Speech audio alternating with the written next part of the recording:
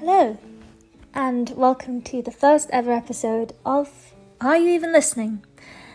This is a podcast that I've made, I suppose, as a bit of an exercise to myself, just to get used to the sound of my own voice, and talk about the things that I find interesting, and maybe make some connections with other people who find them interesting too.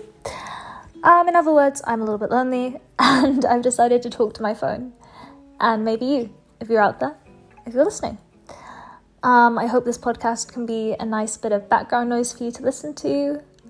Maybe you're cooking, maybe you're showering, maybe you like to listen to these things before bed.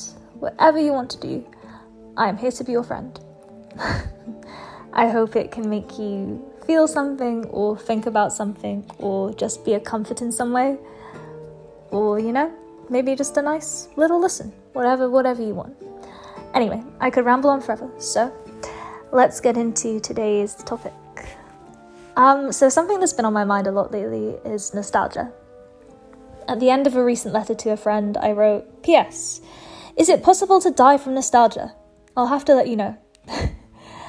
And it's a funny thing for me because I have always suffered from something that I call premature nostalgia, which is like, I often think of myself looking back on myself as I am now, if that makes sense. So rather than living in the present moment, I think of myself 20 years from now, looking back at my life now, and I feel a strange sort of nostalgia for the moment I'm living as I live in it, which I don't know if other people do that or not. It's a very strange thing, and I'm not quite sure where it came from. But ever since I was a child, I've had this weird relationship with nostalgia. For example, when I was little, I hated taking pictures of myself, of things, of others, because I worried they would make me sad when the things in the pictures didn't exist anymore in the way they did then. So any sort of memory or memento of the past filled me with this deep sort of sadness and this intense longing.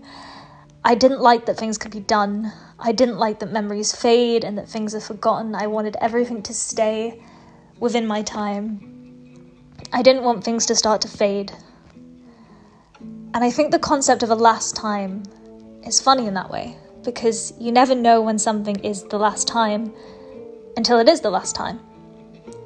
For example, think about, when was the last time your parents tucked you into bed? If you were lucky enough to have something like that as a child, when did they stop doing it? When was the last bedtime story? When was the last time you slept with that teddy bear that's now missing? Why do things that seem so significant become so easily lost to time? Why can't I remember the last time my mum read me a bedtime story? Does she remember the last time? No. And it was things like that that made me feel as though you had to like really hold on to the past. Or you had to just forget about it completely. As a child, I found it very hard to be comfortable with the in-between. As I've grown older, however, I've become very fond of documenting things. I actually love taking photos and videos, and if you found me from TikTok, I love editing them into little video diaries. I love taking photos of people I meet, because, your early 20s especially are so full of different phases and quickly changing friends and jobs and locations.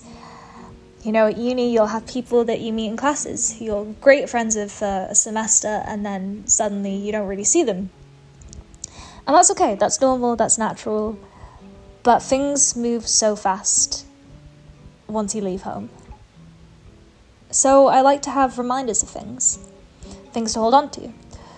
I find myself scrolling through my photo library more often. I find myself looking back at my Instagram, and even my Tumblr recently, searching for remnants of teenage years that feel decades away, when it's only really been a few years. I miss things. I miss people. I miss my childhood bedroom and my old dog. But I love memories now.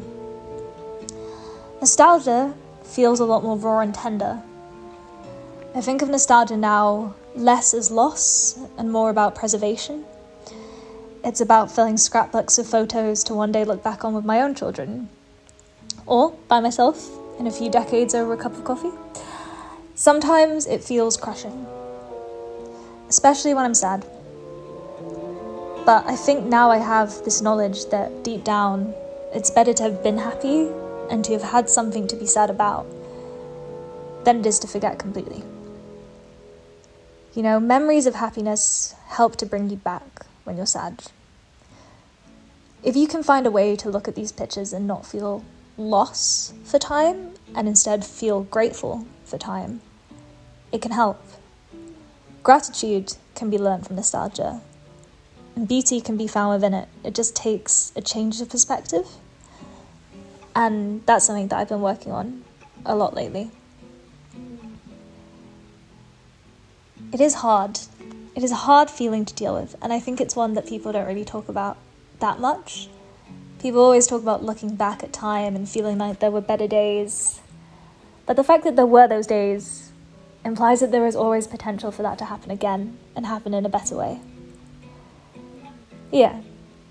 Anyway, I'm going to leave that there. Because I could ramble forever. I would love to hear your thoughts and feelings. If you have been listening to this, please comment, start a discussion, reach out to me. I would love that. And I hope the rest of your day goes wonderfully. All the best. Goodbye.